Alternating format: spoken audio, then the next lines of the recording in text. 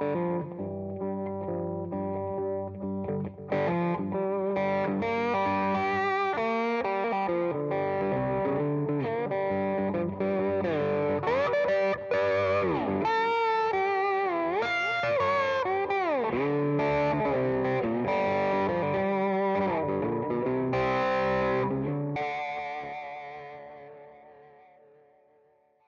hello and welcome to the True Tone Lounge. We are back on Jackson Highway down in the Shoals, and we're back to talk with David Hood. David Hood, of course, is probably the bassist that has created, some of the grooves and some of the soundtrack of your life, playing on, famous, recordings with Paul Simon and Rod Stewart and the Staple Singers and on and on and on, and Aretha Franklin, and we Johnny Taylor, Johnny Taylor, and so many other acts, and so we're just so happy that that David allowed us to invade. We're in the studio, we're on the floor, we're even in his position here that he was always at in the studio, and so thank you, David, for doing this. I'm happy to do it. Thank you. All right, so one of the things I was most curious about was, how does a trombone player become a bassist? Well, I started playing trombone in high school, 10th grade. I think I started playing in the Sheffield High School band.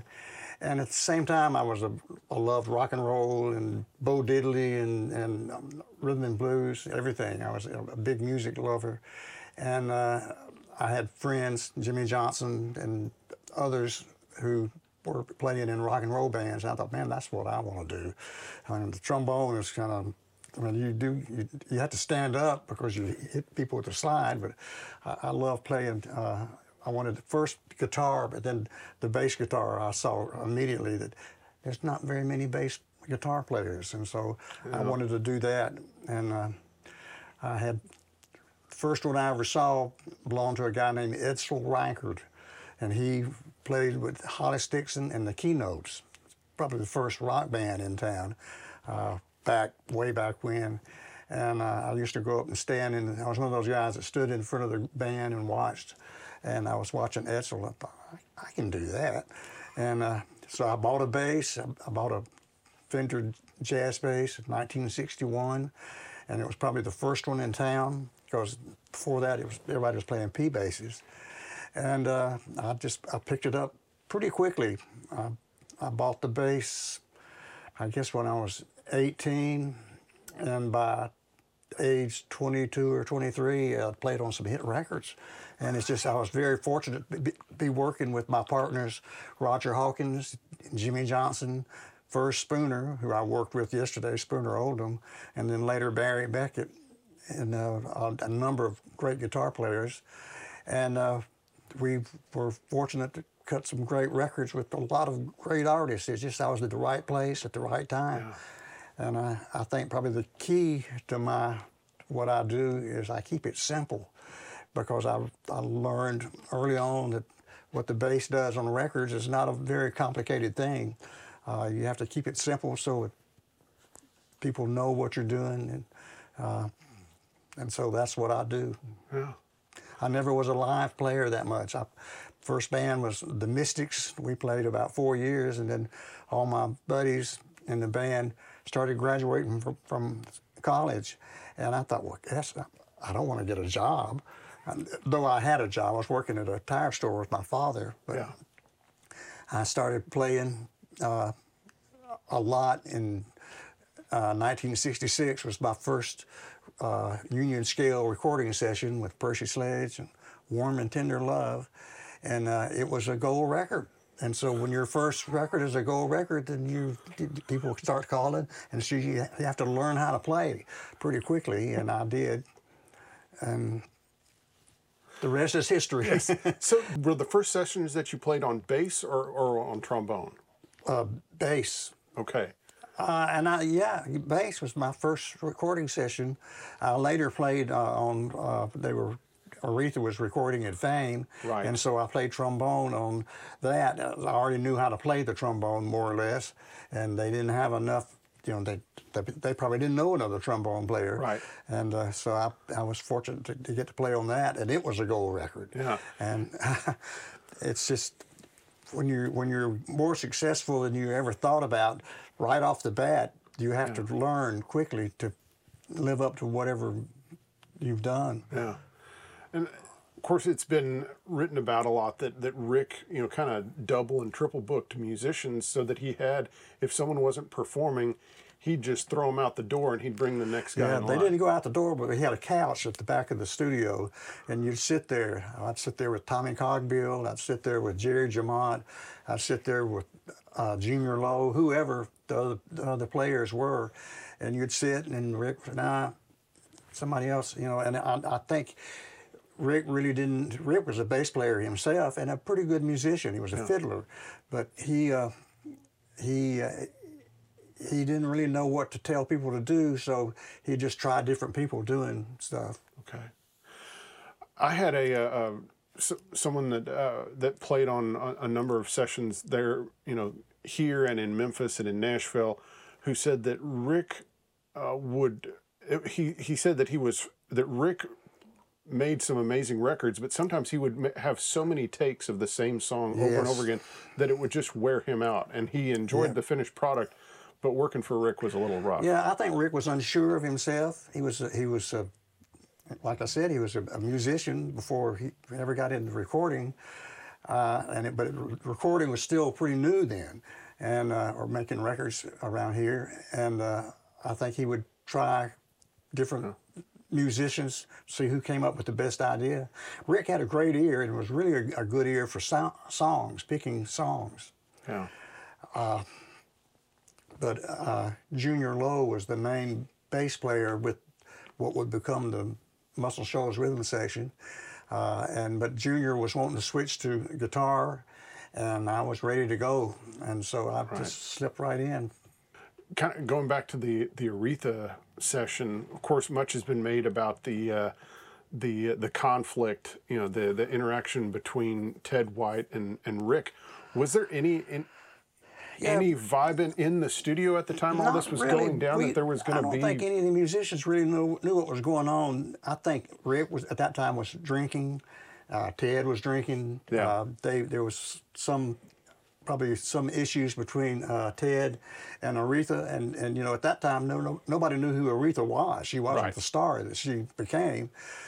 She was just another lady singer, really good though. I remember the first time we heard her, all of us, we thought, wow, and it was because she was an accomplished gospel singer. I think started probably at age 13 with her family, and played piano as well. And so when we heard her sing and playing the piano at the same time, we were all just awestruck. Yeah. That was one thing that Jimmy mentioned in talking about Aretha, was how important her piano playing was on the sessions. I really think it was key, because before that she had never really had that much success as an artist.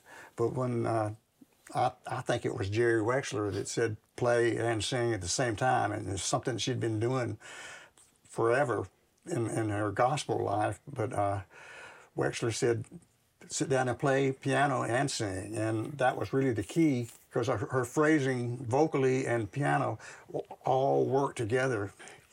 Who are some of your influences as far as, again, it's just such an amazing story to all of a sudden be you're a recorded bass player, but who are some of the guys that you were listening to? Who were the guys that you were copying? Yeah, there weren't really that many people playing. I mean, the bass was still a pretty new instrument, electric bass. Right. But like I said, this fellow that played with Horace Dixon, he had the same line for every song. It was doo doo doo doo doo doo doo. I don't care what song, he played the same thing. But I heard Tommy Cogbill, and I was amazed. I thought, wow, how can anybody be that good? And bass was a second instrument to Tommy. He was a guitar player. Right. Doug Dunn is somebody I listened to and later became friends with. Of course, James Jamerson. It's all the same people that everybody else calls. Paul McCartney, the bass players in the rock bands I really liked, but it was the rhythm and blues players that I liked the best, I think. And luckily that was what we were doing mostly at first here. Yeah. Tommy Cogbill is not a name that's really known by a lot of bass players, unfortunately. Yeah, and that is really unfortunate because Yeah. you can get a Yeah. you could get a world of lessons from Tommy. How would you describe Tommy's playing, or like a handful of tunes that? Gosh, I don't really know. Yeah. But I mean, the first time I saw him play, I thought, gosh, I need to go find something else to do. Yeah. I guess it was at Fame, one of the sessions. Rick brought Chips Moman down to play guitar on some sessions, and Yes. Tommy was brought down as a guitar player, but switched over on bass in the middle of the session.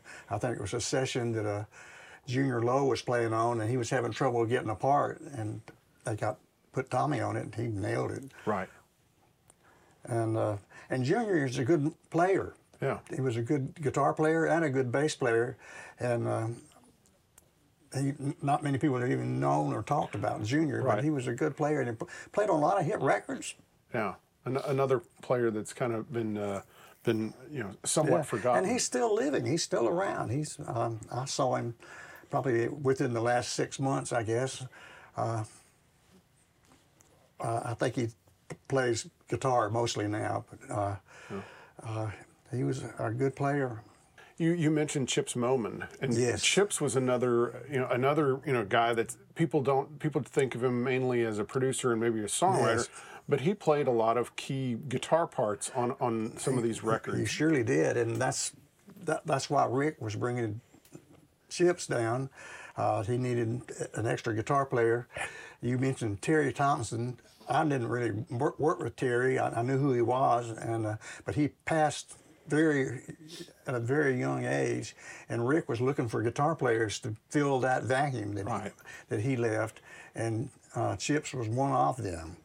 And I think Tommy Cogbill was going to be the guitar player with Chips, Yeah. but as soon as he started playing bass, forget the guitar. Yeah. Reggie Young, and he indicated that he was also brought down here some to play on He sessions. was. That's how I met Reggie, and Reggie and I became great friends over the years.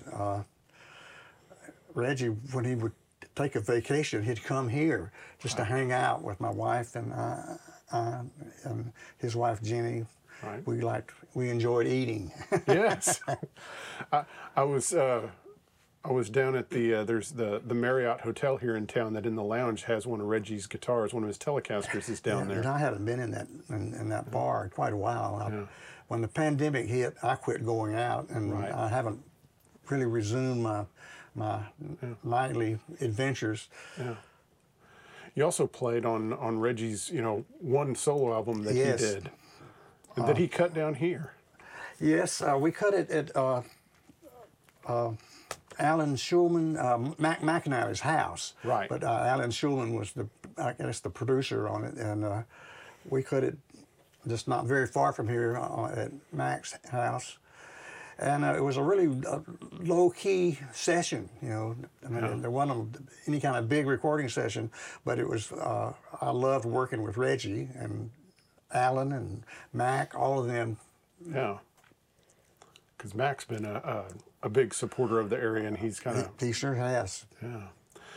Let's talk about some of the guitar players that you worked with, because it seemed like there was kind of like the core Swampers that came in, and then it seemed like there was this kind of second guitar chair that was kind of always rotating It was around. rotating, yeah. The rhythm section was Jimmy on rhythm guitar, Spooner at first on keys, and then later Barry, Yeah. and Roger, of course, on everything, drums, and me.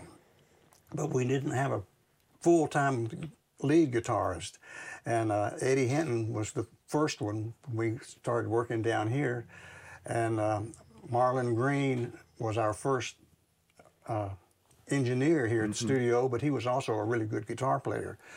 And who else did we say? Well, Eddie Hinton, who I worked with a lot, but through Eddie, I met Dwayne. Yeah. And we started doing sessions where it was Eddie and Dwayne, or Eddie and Jimmy, or Jimmy, Eddie, and Dwayne. It was a mixture of the three guitar players. Yeah. What was Eddie's specialty as a guitarist? Gosh, he could do it. He was just a great musician. He could sing, he could play, he could write songs. He could be easily the leader on the session as far as ideas, coming up with ideas. He was really good at that. I think that he picked up playing the slide guitar from seeing Dwayne pick it up and do it, because neither one of them had ever really played that much, but they learned quickly, I think. Yeah. And those sessions were over at Fame. That were, I guess, some of them were done over at Fame with with Quinn Ivy down at his studio, Percy Sledge and some of the other artists. So when you all banded together and came out here with the help of Jerry Wexler, so Junior Lowe, he decided not to go with you. He didn't want to come with us because he'd be leaving a sure thing over at Fame, and we were ready to make the change, and luckily it worked out. Yeah, and there was a little bit of a lull there before things started taking off. Yeah, there was, but there's always is. You think a little bit of a lull, but it's a matter of weeks, really. Yeah, and also getting a studio set up. And this was already a studio. A guy named Fred Beavis built a studio for his son to operate it, and his son really didn't know what to do with it, and so Fred offered it to Jimmy, and Jimmy pulled Roger in, and then me and Barry. And I remember coming down here and nailing burlap on the walls and stuff like that, and thinking, "Gosh, I hope we've made the right move." But we luckily, Jerry was in our corner, Jerry Wexler, and he brought Cher. I mean, I would never have thought our first artist would be Cher, but it was Cher and Boz Scaggs, who I didn't know from before. Boz came to Fame and checked us out, posing as a reporter for Rolling Stone magazine. He and Jan Winter came down here, Jan being the publisher of Rolling Stone. And he came and checked us out at Fame, and then later he shows up here, and I thought, well, I thought you were a writer. And he said, well, I am a writer, but I'm also a singer and songwriter. And that was a great album that he did. It wasn't a hit, but that first Boz Scaggs album, it was really great. And I guess probably the thing that everybody knows about it was the Dwayne Allman playing on whatever the song that was. I think, is it Loan Me a Dime? Loan Me a Dime, yeah. A friend gave me a original pressing of that album for my birthday, and it's a great cut, great album. And at that time, I don't think Roger or I or anybody really knew that much about playing the blues. And that was probably the first time I ever played anything that was kind of blues oriented. Right. And I was just faking it. And I think we probably all were. Yeah. Because you would listen more to R&B, and that's what you would cut your teeth more in the R&B world. It seems like things somewhat shifted. In the interview I did with Reggie Young, he felt like, and of course he was in Memphis, but he felt like when Martin Luther King Jr. was assassinated, that it kind of killed off R&B music for white musicians to play for a while. It did, and I guess that was the good thing about Jerry bringing Cher and Boz and some of the other artists we worked with. He could see the writing on the wall, so to speak. It was getting where the black artists were not wanting to be with white musicians. That changed, though. But at first, I think everybody was a little nervous. Yeah. I mean, having somebody like Martin Luther King be assassinated. Yeah. Then things did turn around, and you started doing more and more in R&B, and it kind of course the Staples, that was such a huge record. And so how aware of you were of the Staples, of Mavis and the Staples? Not very much at all. I'd heard of them. Yeah. I mean, I knew they were a gospel family band. I knew their daddy was Daddy and Yvonne and Cleotha, Mavis's sisters. And their brother Purvis at one time had been with them, but he was no longer with them by the time they came down here. I think the first time I worked with Mavis, it was a thing that Mavis and maybe Johnny Taylor did together, a sort of a duets album, and I don't know if that's even around anymore. Yeah. But as soon as we heard Mavis, we thought, wow. Yeah. And it affected all of us. Eddie Hinton could do a perfect Mavis. I mean, he could sing like Mavis. I thought, wow. And Eddie was part of that group that played on "I'll Take You There." Yes. Yeah, and as we kind of mentioned this earlier, in that the song was kind of mainly just a groove. Right. Yeah, and y'all were played an acetate or like some other demo of a song. He played us "The Liquidator" by the Harry J. All Stars, which was a Jamaican group. Yeah. And he'd been on vacation. Al had been on vacation in Jamaica and heard that and brought it and played it. And he said, I want to do something like this, but not exactly the same thing. The intro, the da-da, is exactly the same thing, but Right. the rest of the song, it just 1 to 4, 1 to 4, 1. Yeah, And what we did is we experimented amongst ourselves with the bass line and the pattern that we did till we found something that you could play over and over and over and over and over. Wow. And buddy, I have. yeah. So how many times do you think you went Good through? How long Lord. did it take you to get the patterns down for the song? Not long. We've never taken long. I Right. mean, what you hear on most of the records we've done is usually a first or second take. Yeah. And what we do is we do that, and then we fix if there's a mistake or something that can be fixed. I think most of the records we've done have been first or second takes. Rick was the one who would take all these hundreds of cuts, and I think he was still just unsure because he's definitely a talented producer. He just, I think, was unsure when he had it. Yeah. In Mavis Staples' biography, she talks about "I'll Take You There," saying that she, kind of wrote part of it, and then when the song came out, Al Bell was the only one given writer credit. And just think how much money she would have made. Yeah. Which that kind of brings up a question in that the business side of things. So y'all were around the Swampers, you and the Swampers were around some pretty savvy businessmen at different times. And I'm sure that, like Jerry and like Al Bell and all these guys. Tom Dowd. Tom Dowd. Arif Mardin. Yeah. So what were you learning from them, like business wise? I don't know if we ever learned anything business wise. Yeah. Our first experience with a quote record producer was Rick, and then later on some of the other people that would come in and record with Rick and Quinn Ivy. I can't neglect Quinn, but I'd never really worked with a real producer until we were around Wexler and Tom Dowd and those guys, and we all of a sudden said, "Oh, so that's what a producer does." Yeah. It seems like y'all did learn about publishing and things like that and songwriters, and didn't y'all start your own publishing companies? Yes, Jimmy had operated Rick Hall's publishing over at Fame, and so he had all the experience with publishing companies, and he saw soon that was really where the money was. And so as soon as we came over here and started our own business, that was the first thing he did was start our publishing company. And at first we had a partner I was in a band with, a guy named Terry Woodford, and we made him a full partner just to run our publishing company, but it didn't really work out. So we had to, it cost us, but we had to buy him out. But Jimmy was always really savvy about the need for a publishing company and it pays for the studio, really. Right. Were you glad that y'all were involved in publishing? Yes. Yeah.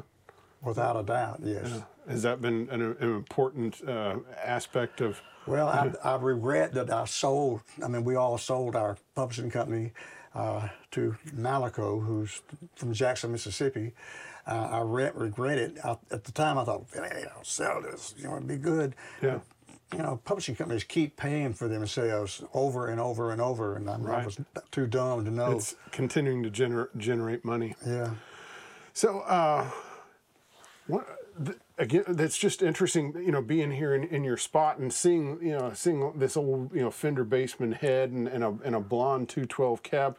So, this was kind of your rig. Yes, in the studio, I've got somewhere the speaker that goes with this head, but I had been playing bass through a Fender concert amp. You know, the first Bassemans were four 10-inch speakers, and I played through a concert amp and used this as an extension speaker, thinking, well, this will make the bass better. I've since learned you need a lot of power, and this is 60 watts, I think. But it's perfect for the studio. Yeah. It's just when I'm playing live, you need something, you need a monster. Right. They have all the clean headroom. So was this amp mic'd up when you recorded?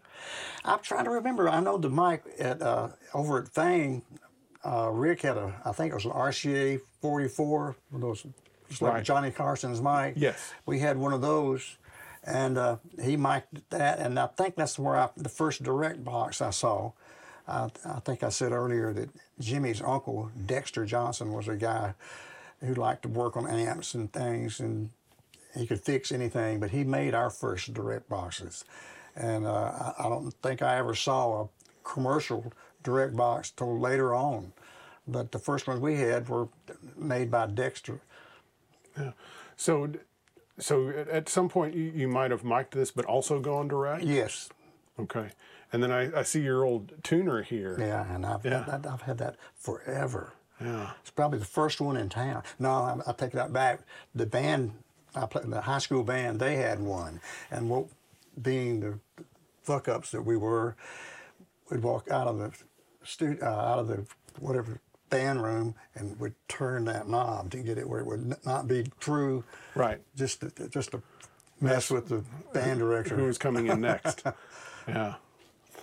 And you had mentioned earlier about your 61 jazz bass. And Yes, I bought a jazz bass first, I think the first bass in town, and it was stolen in 1972 on a traffic tour. right. And after that I went to Manny's and I bought two more. This must have been like 72, and the early 70s jazz basses were horrible compared to the earlier jazz basses. What was horrible about it? They just, I don't know, they didn't sound good, they didn't Okay. play good, they were terrible.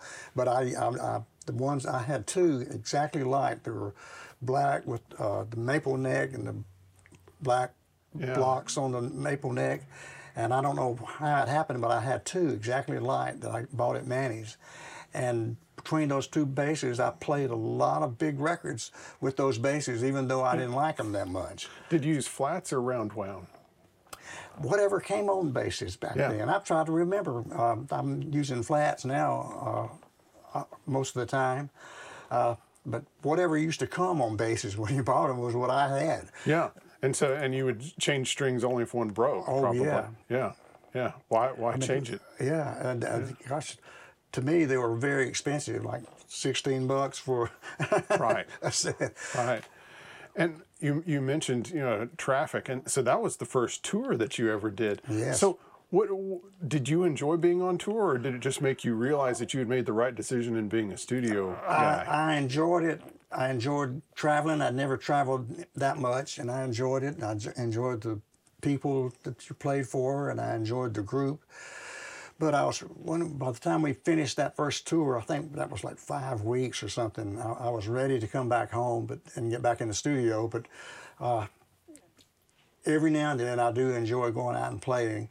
I much prefer the studio, though. Yeah. It's just easier on your body. Yes. Sorry to interrupt, just a quick word to tell you that if you have one of these, then you need one of these. See, the One Spot Pro Series from True Tone are the only power supplies that I know of that can power a Line 6 HX series from a single output. All you need are what comes in the box already. A green plug, a red plug, a DC cable, hook it up to your HX, off you go. That's it.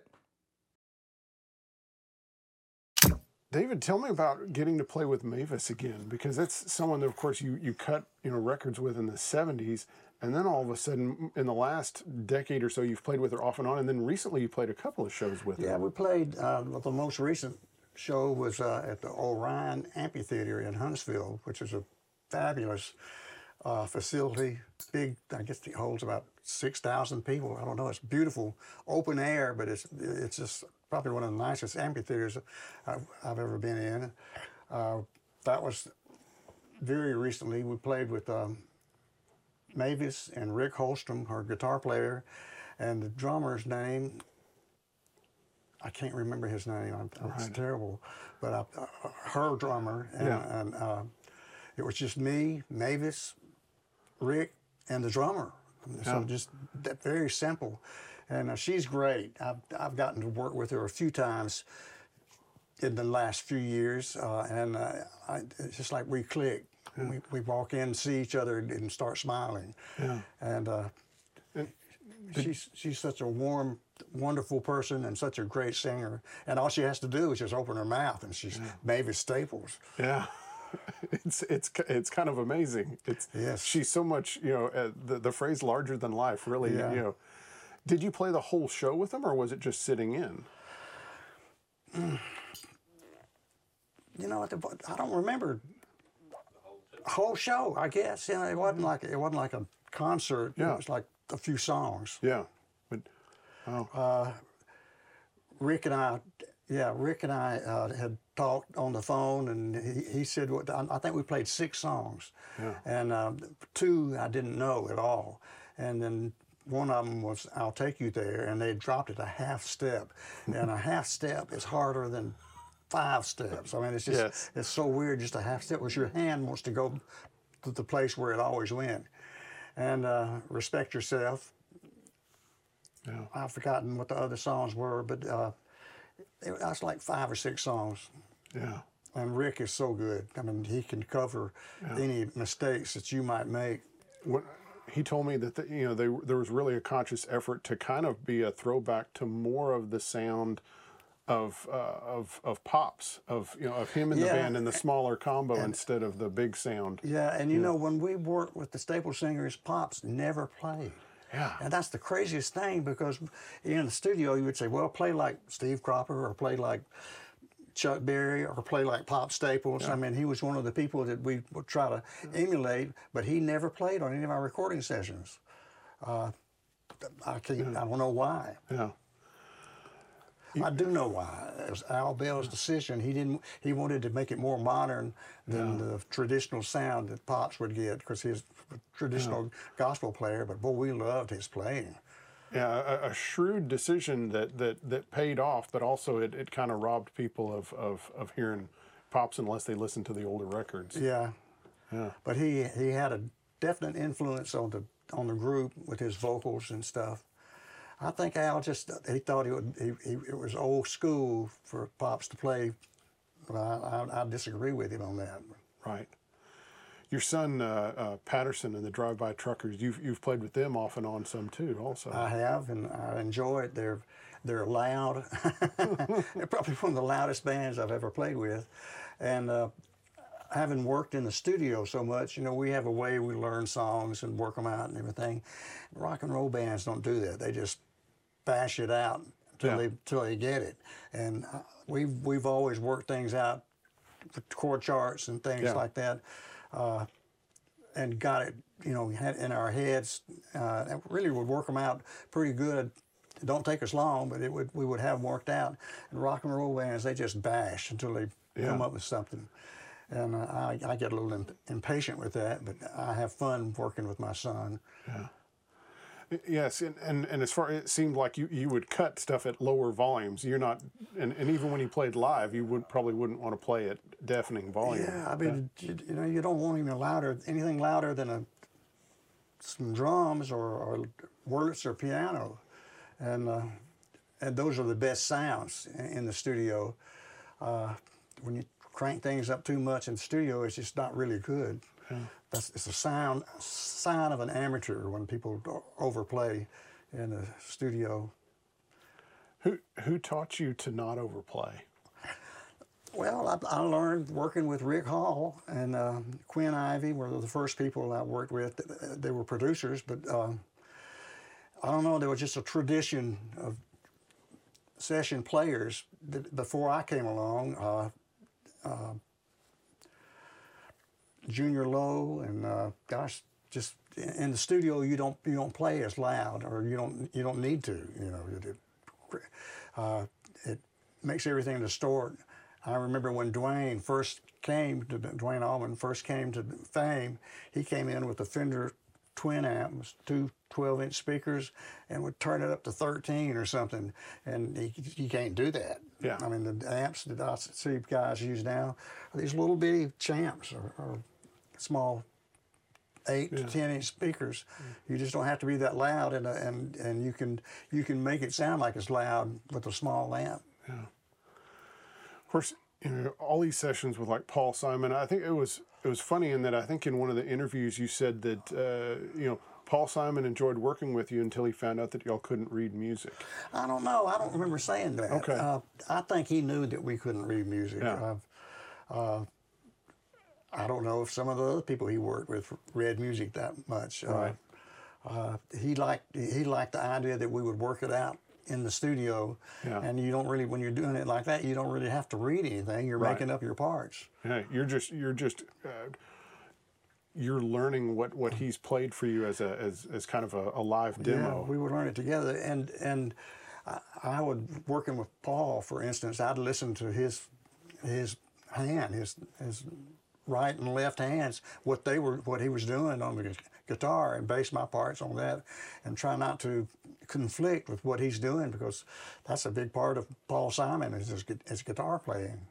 And like I said, Dwayne would come in and turn up, and just Rick Hall would have a fit and try to get him turned down. I think Dwayne soon learned that you know, he didn't really have a very long career as a studio musician, but he didn't have to, because he was the Allman Right. Brothers. Right. He found out that wasn't what he wanted to Right. be. He thought it was. Yeah. Yeah, I think so. He came to Muscle Shoals. He'd been out in California working with his brother, and they saw that they weren't really doing very good out there, and so Dwayne was coming back and came through Muscle Shoals because he knew Eddie Hinton was here, and he thought, well, I'll see if I can't make it as a studio player. And Dwayne was a great player. He just wasn't cut out to do the studio thing. He didn't want to do a 3-hour session. He wanted to come in and cut it, then go eat or something. Yeah. The bass solo on "I'll Take You There." How did that come about? You know. Just, you know, it's, what is it, 8 bars? It's Yeah. real short. It's just, it was what fit in that area. And I don't really know. I think we just worked it out in Yeah. the studio. I mean, nobody said, hey, do this or do that. We experimented. We hit on something that was the right length of time. Yeah. We always have worked within the limits of like a 3-minute record. And Yeah. until I started working with Traffic, I never thought anybody would play longer than 3 minutes. Yeah.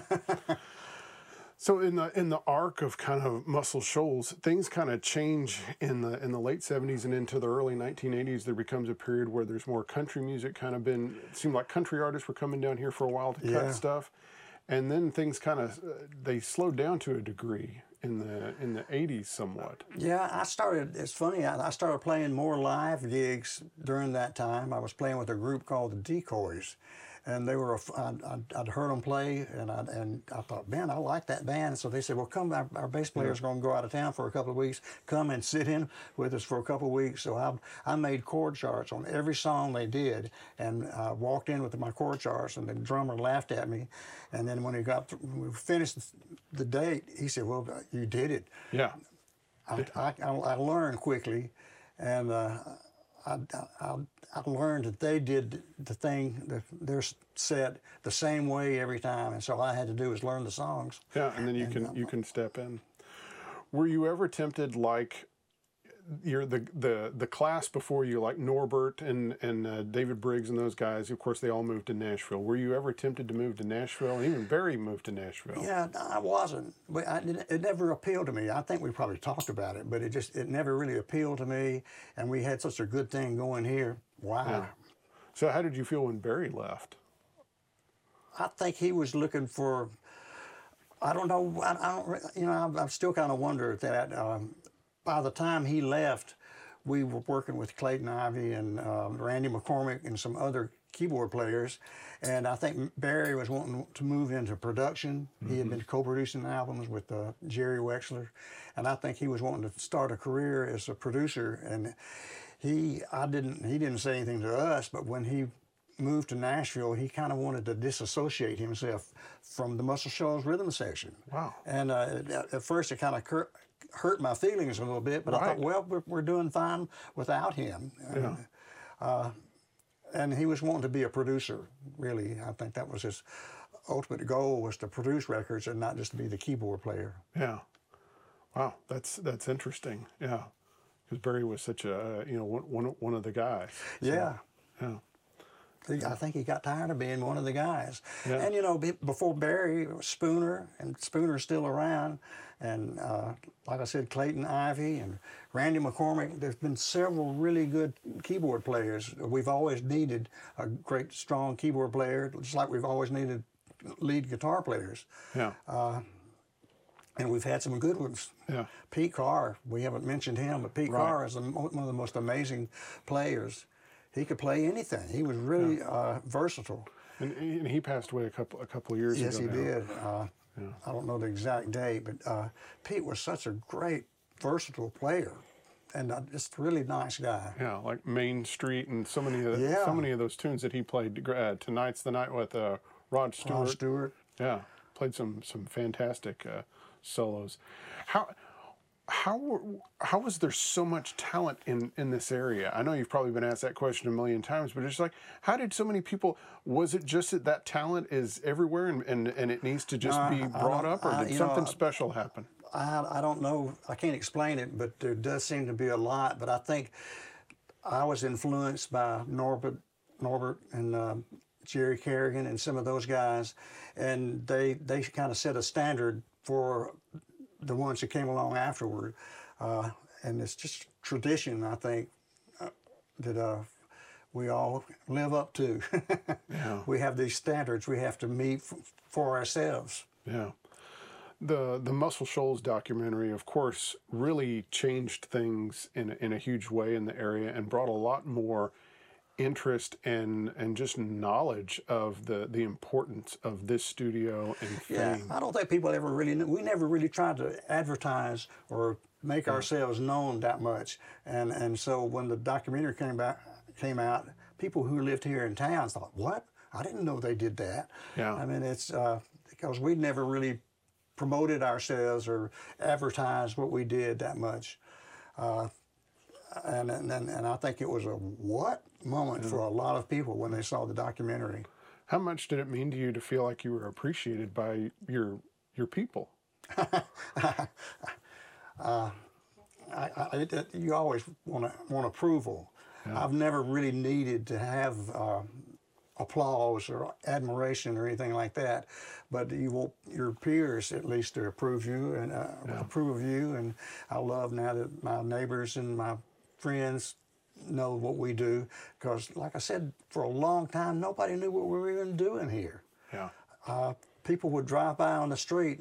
This Jackson Highway is a busy street, and we spent 9 years, I guess, here before we moved to the location down the river. And people would drive by and see the cars in the parking lot, and they think, gosh, what if they're having a dance there, or, or if they're gambling. They didn't really know what we were doing. I'm very proud, though, of what we have done.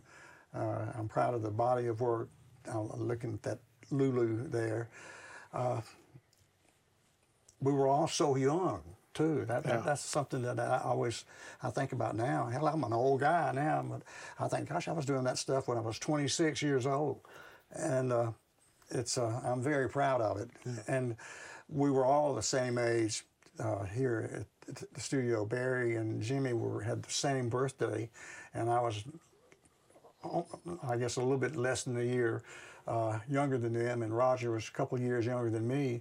But we were the same age. We had the same interests. When we'd have a successful session, we'd treat ourselves to going out to dinner together. I mean, no big time stuff, just going to George's or somewhere and having a dinner. Yeah. What is one of the tunes that y'all cut that still it kind of puts a smile on your face and makes you happy when you hear it? Well, Staple Singers obviously is one of my favorites. I like I'll Take You There. I love Respect Yourself. Yeah. But there's some other things that are really good, and my wife and I'll be driving in the car and have the Soul Channel on or something, and say, "That's me." And she said, "Yeah, I know it's you." You know, she gets tired of me doing it, but I'm really proud of what we've done. I think the records sound really good. We took a lot of pride in our playing, but also the sound here at the studio. Yes. Jimmy was a sound engineer as well as a guitar player, and we took a lot of pride in all that, and I'm very proud of it to this day. Well, David, I'm so honored. Thank you for letting us interview. Thank you for sitting down. Thank you for letting us into the studio. It was a real honor and a pleasure. All right. Thank you. Well, you're welcome. My pleasure. Yes.